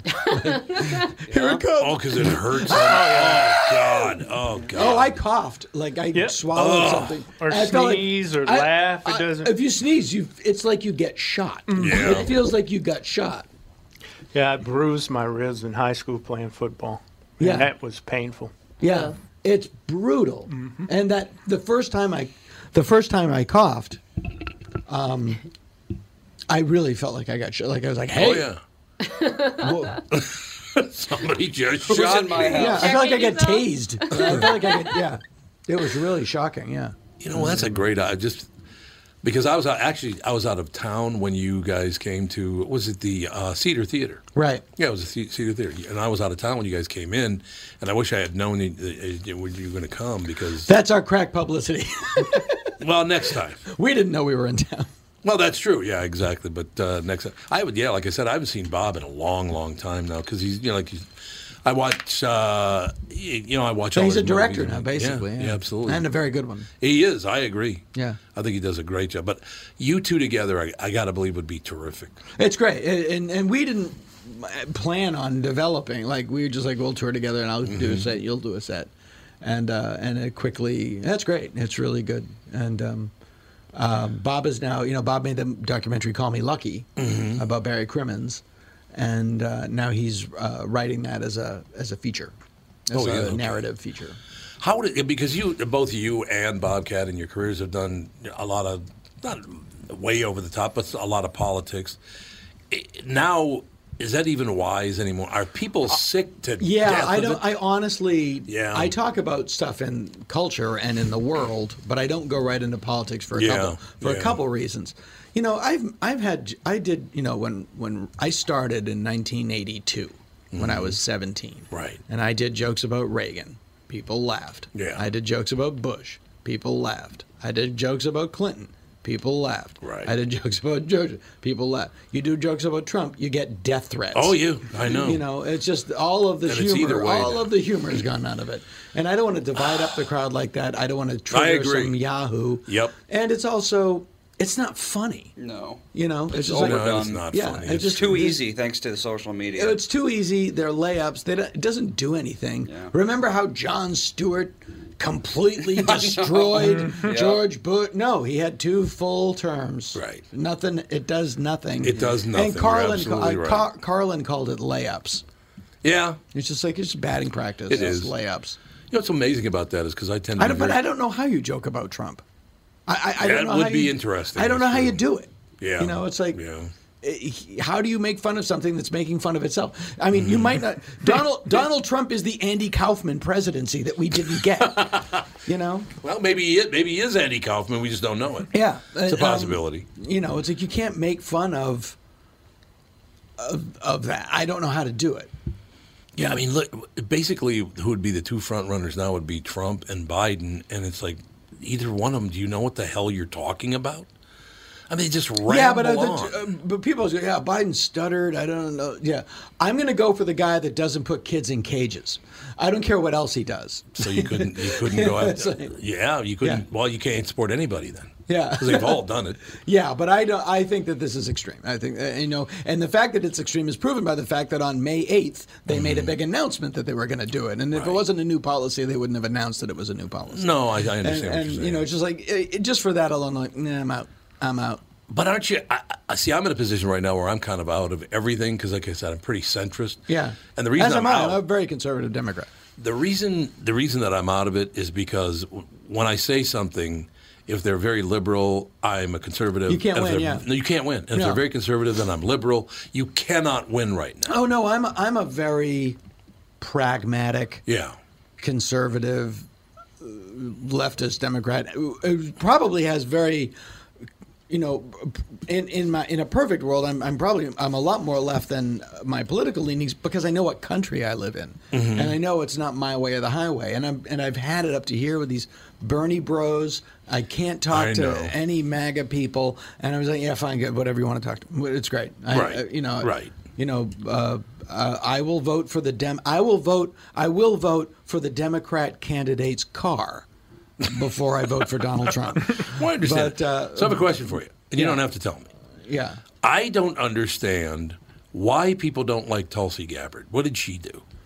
Well, she's a Republican who has a D after her name. Really? Yeah, she's beloved by Fox News. She parrots. Yeah, that's true. She parrots Putin's talking points. That's right. Hillary called her a Russian plant. But she does. I mean, she does parrot. And I have, I have friends that are Republicans that are never trumping Republicans. Yeah, no, I know. And they're, if you look at their tweets about Tulsi Gabbard, it's like, this read better in the original Russian. Like, it's like Assad is not our buddy. Ukraine is not our enemy. Right. Right. No, I understand that whole deal. It's like you can't. But that's an extreme case. What drives me crazy is like, if you don't vote for Bernie, planet's gone in 2 years. I know. What a joke that is. Yeah. I mean, come on, really? I like Bernie Sanders. I don't think he could pass a freshman econ class. Nah, I'm pretty sure. Pretty sure. But he's, I don't know. All of it. I really got nobody. That's where I am right now. I got nobody. I think it's going to end up being Biden, Elizabeth Warren, or Pete Buttigieg. Yeah. They're all competent. Warren is not going to get everything done that she wants to get done because I don't think her plans are. I don't know. I'm just like people are scared of radical change. Yeah, trillions of dollars scares people. And the people and the thing is not to get into the weeds on this, but like Donald Trump has changed the civic discourse in this country. Mm-hmm. The country still operates fairly similarly because our system was designed to not be open to radical immediate change. And the same thing is going to happen to Bernie Sanders it's like, this is a Mack truck and the president is the hood ornament. It doesn't really drive it. The biggest problem that I do have, as far as we got to take a break. We'll come right back in 2 minutes we only have one segment. This hour's blowing by. Damn it! We'll be right back. I wish I was dead. Tom here for Sabre Plumbing, Heating, and Air Conditioning. Right now, Sabre and Bryant are teaming up to offer 0% financing for 36 months when you buy a new Bryant furnace. This is the perfect time to replace your old furnace with a new trouble-free, energy-efficient furnace from Sabre. And when you buy Bryant equipment, you're getting one of the most trusted names in the industry. This 0% offer is available for a limited time. Call Sabre Plumbing, Heating, and Air Conditioning to find out more, and please tell them that Tom sent you. Sabre and Bryant, whatever it takes. Start the new year looking great and feel even better by losing 20 to 40 pounds with help from my friends at Ultimate, powered by Nutrimost. It's Tom, and I'm thrilled to let you know that for a very limited time, you'll receive 20 to 30% off all programs with Ultimate's New Year's resolution sale. Do what I did and let Dan and Neil Sheehy and the staff at Ultimate help you change your relationship with food forever. With the help of Ultimate, I lost 41 pounds and another 42 pounds in each of my 2 40-day programs. Debbie P. from Anoka lost 31 pounds in 43 days. Cheryl S. of Webster lost 36 pounds in 43 days. And Ron D. from Lakeville lost 57 pounds in just 43 days. Live your healthiest life starting today. Schedule an immediate consultation and receive 20 to 30% off all programs for a limited time. Call Ultimate, powered by Nutrimost, 763-333-7337. 763-333-7337.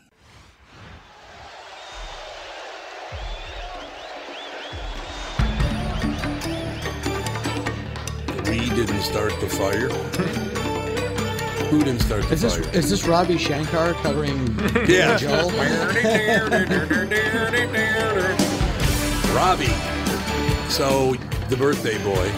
Yes. He's born on the day that JFK's assassinated. That's really nice. I want to wish my husband a very, very happy birthday. He turns 52 today. Oh, so he wasn't even born when JFK No, was He'd no, have to be he was- 56. 56, yeah. Yeah, because JFK was killed in 63, so he was just about what? I can't do math in my head right now. 4 4 years years? later. Okay. 4 years later, he later, was born. He was just a filthy thought. Yeah. You're a filthy thought. I'm going to use that from now on. Somebody says something, I'm going, yeah, you're a filthy thought. He's just a filthy thought. Just look away. It'll be really great, as a matter of fact. Happy birthday to Dave. That's wonderful. His TV show got picked up. I heard. Scorpio. Yeah, I'm Yes. a Scorpio, too. Well, yeah, so he's with this cusp of Scorpio and Sagittarius. Oh, that's terrible. Did his show get picked up, I heard? For a second season? That's what I heard. I'm not sure. What's his show? He has a new show on Travel Channel called Holzer Files. Oh, fantastic. Yeah, Travel Channel's like going all paranormal. I mean, they're just Yeah, they pumping are, out aren't they? paranormal shows. Well, naturally, that's a perfect fit. You guys, Remember when the History Channel was educational? And Yes, and I do Now remember it's just that. what people in the Klan do during the day. Yeah, exactly. What the hell is that? ACHC? What's that one? The American Fishing with your hands. noodling. Yeah, fishing with Noodling. Noodling. That's what it's Noodling. called. Yeah, there you go. Noodling. No, one thing I like what Dave does is that he teaches history in a way that kids, Yeah. he so Contextualizes history. Yeah, so he takes history and wraps it into paranormal, because when he goes to these locations, these are historic locations and stuff like that, and it's a fun way to learn history. But next week's episode, you have to tune in. It is so creepy. Gotta Does he have chills to? thinking Does he about have to? Like sometimes muck it up. Like, this is the oldest dairy farm in Wisconsin. No, he Count Floyd. Smell the spoiled milk. That sounds like Count Floyd. Yeah. Oh, I loved Count Floyd. Here was the brilliance of Count Floyd. I loved Count Floyd. The newscaster was Floyd. It was the same guy. Right. It was the same guy. Yeah, newscaster. it was. That show. but yeah, That show was a Russian novel of hilarity. It was phenomenal. yeah, the Holzer Files. I don't know if you ever heard of Hans Holzer. No. He was kind of like the first American paranormal investigator. Okay. And he has hundreds and hundreds of cases, and some of them weren't really solved or concluded. Mm-hmm. And so it's kind of like cold cases for the paranormal. They go back Right. into these cases and kind of conclude them. And so. 87% of the solved cases are squirrel in the attic. Squirrel in Yeah. the attic. Well, There's a squirrel. They'll debunk something. You Raccoon know. in the chimney.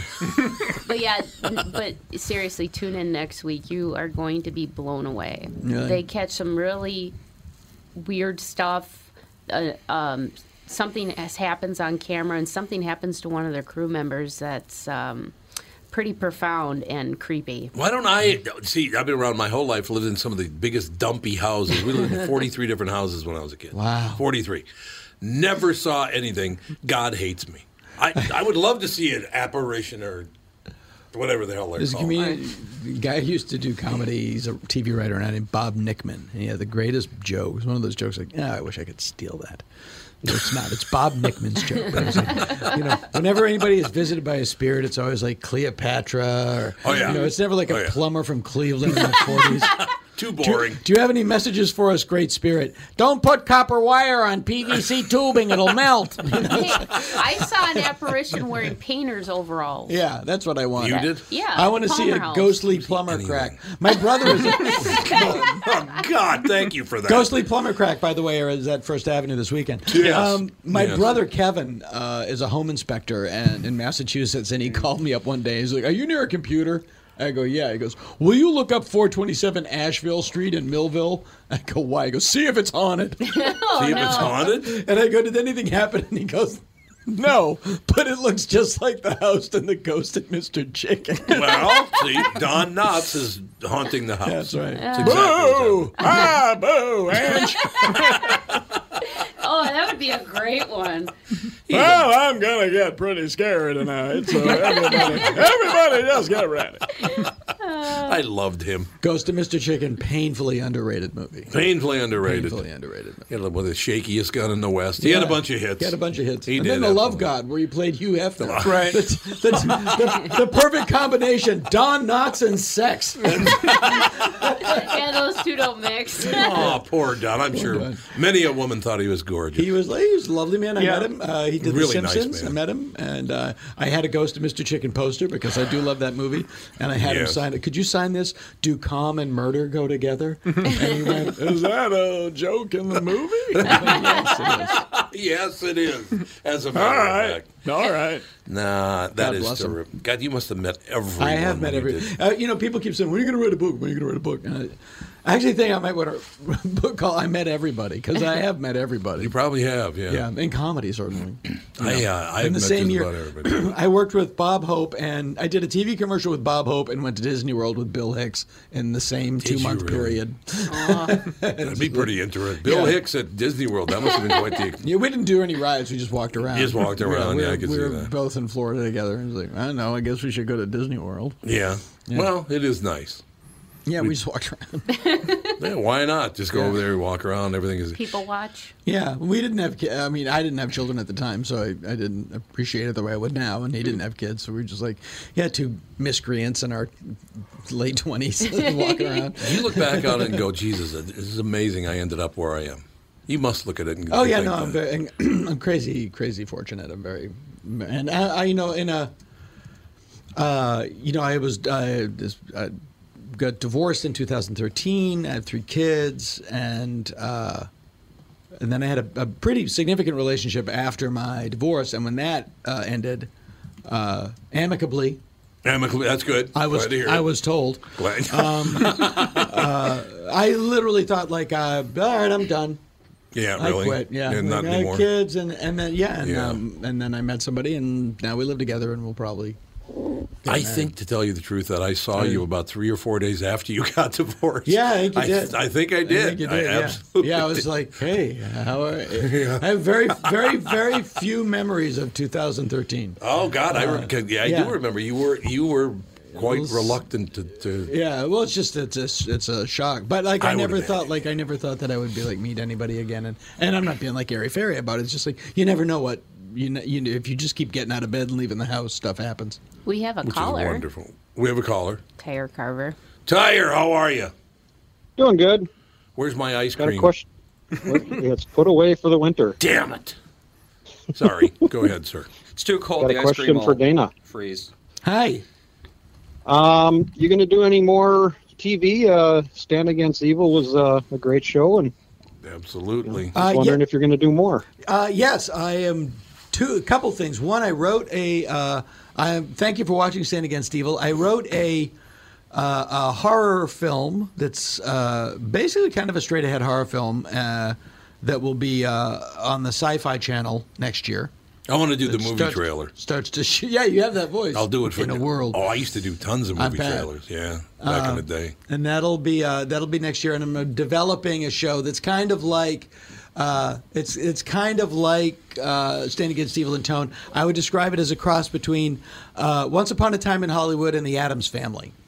Love I'll it. let you figure that out. That works for me. That's what I'm. So yes, I am going to go back to TV, not only because you enjoy it, but because I have 3 kids in private school. And as much as I love Acme, it ain't going to put because it ain't putting 3 kids in private school. No, it is not. In Los Angeles? Yeah. Oh God, yeah, that's probably a little spendy. It's pretty crazy. I would imagine that's probably true. No, I think it's great. So, when will your movie come out on? You said it's on Sci-Fi Channel? It's a Christmas horror movie, so it'll be in about a year. In about a year, yeah. okay. We start shooting in January. Wonderful. Yeah. I just think it's great. Tyre, any other questions? No, that was it. And thanks for if you have Shudder, I'm on Creep Show, which is on Shudder right now, which is pretty Cool. great. We'll look I it up. like Shudder. Yeah, does Shudder's a great. good job. And It Creep is Show, great. Greg Nicotero of The Walking Dead, is exec produced Creep Show, and it came out excellent. And I'm really proud to be a part of it. No, Shudder's a good channel. I spent a day in a blood-soaked fat suit. Come on. You did. Is Shudder owned by Amazon?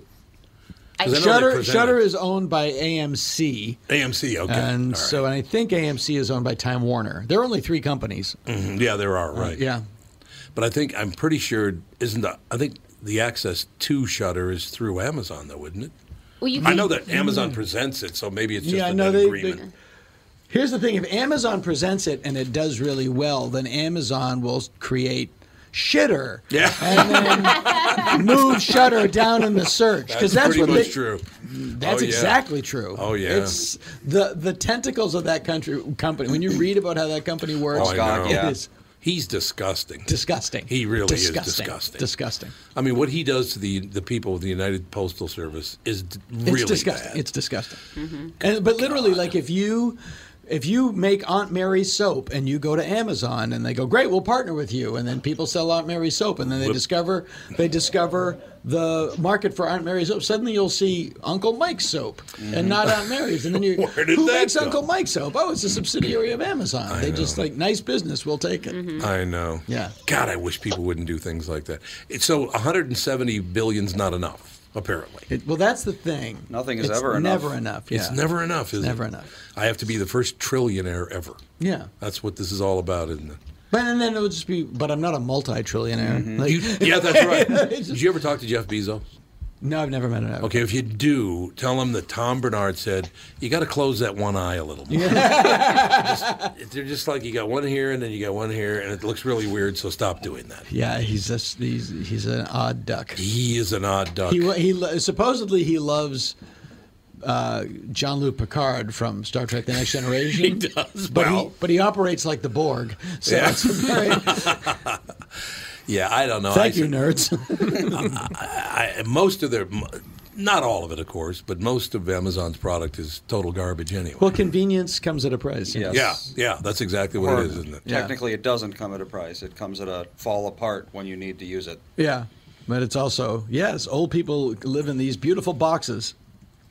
Do you see horror, like real horror, making a comeback? The reason I ask you this is I tried to watch. I used to love horror when I was a kid. Just absolutely loved it. Andy doesn't like it. My wife doesn't like it. Our daughter likes it. So I would watch it. Yeah, the first horror film I ever saw was Psycho when I was about 9 years great, old. yeah. Nice start. 10? Yeah, since the guy was right next door. Yeah. You were 10? I was, 9 or 10. Yeah, that's young for Psycho. It's really young for Psycho, especially when you were, I realized Ed Gein was. he was down right the next street, door, and he yeah, was yeah. right down the street Yeah. anyway. He was Yeah. like, "Eh, God." Yeah, those. I can't watch those documentaries. I'm going to go kill her, and then I'm going to put her on as a suit. Like, Yeah. Jesus. I know. Do you want to be a girl, did you? Human behavior, there's no Yeah. bottom. No, there is no bottom. No, that's a very good way to put it. Yeah. There is no bottom There's to no human bottom. behavior. Yeah. Yeah, I don't know. I tried to watch Annabelle Comes Home, which is the latest Annabelle. Yeah. I lasted an hour and nothing happened. Yeah, I mean, I don't get scared by horror movies. No. Yeah, but I enjoy them. I do too. But I don't get. It's like comedy movies. It's hard because I know everybody. Yeah, that's true. And I know the mechanics of it, so I'm just like, oh, there he is. Oh, I got to call him. Oh, that's a good gag. It's just like I can't get out of it. exactly. In horror movies, I'm a little more. I can enjoy Yeah. it. But it's the same thing. It's just a series of gags. Yeah. I'm trying to think of the last comedy movie that I saw that I just loved, and that really made me laugh. I'm sure I'm forgetting it, but like I think Bridesmaids was brilliant. But it's been that long. My wife has never seen it, so we watched the first half of The Ref last night. That movie was funny. Mm-hmm. The Dennis Leary? Yeah. Oh, that's an old movie. Yeah, it's 25 years old. Yeah, it's an old and she'd movie. never seen it, but watching it again after all these years, it was very funny. Well, Dolomite, I laughed really hard at Dolomite. Yeah, that's I right. loved it. Well, I loved Dolomite. You know what's happening on Netflix now because of Dolomite? What? All of a sudden, Superfly Yep. and Cleopatra Great. Jones and all Original those. Superfly? Yep, have all popped up on Excellent. Netflix now. Ron O'Neal? Yep. Oh, I loved his version of it. Yep, all the old black exploitation movies are all popped up. Everybody in a black leather car coat and a turtleneck. Yeah. Isn't it really great that I'm getting a call right now from my wife who knows that I'm on the air, so I don't know why she'd be calling. Must be something. Oh, because we only have 15 seconds left. Is Freddy's dead in Superfly? Is that's it? Yep. Yeah. It's Superfly, yep. Oh, Curtis Mayfield. Freddy's dead. Curtis Mayfield was one of the most talented people on earth. And he's wearing that weird sweater in that movie. Okay, you can close the. This is not Superfly, but it is Shaft. The original Shaft with Richard Roundtree. Mm-hmm. I'm over at the Paradise Theater in North Minneapolis, which is a very urban neighborhood. Sure. Right? So I'm sitting there. And the movie opens, Richard Roundtree is in bed with two women. He has a white woman and a black woman.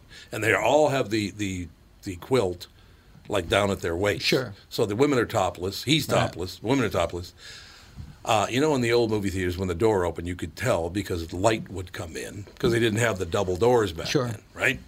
So all of a sudden, this bunch of light comes in, and they're just sitting in bed. The movie's opening, and you hear this guy go, "Look at them titties." I was done. I was like, okay, well. Those are the best random They were all comments ever. If you see Dolomite, there's a woman that does a topless scene with Eddie Murphy when they're filming The Human Tornado. Yeah. A friend of mine, very good friend of mine, said, "Hey, I'm auditioning for your friend's movie tomorrow." So I put in the word. I go, "Hey, she's a really good friend of mine. She worked on my show. She's terrific." And she got the part. And That's I go to wonderful. And I go to the movie, and I was like, "Oh, oh." But I'm the person that helped her get that part. I don't know how. I should way to feel go, about Dana. it. I know. I don't know how I should feel about it. Dana Gould is she's going to be around the building for a while because Brendan still hasn't finished his shower. Apparently, He's still Brendan's loofing.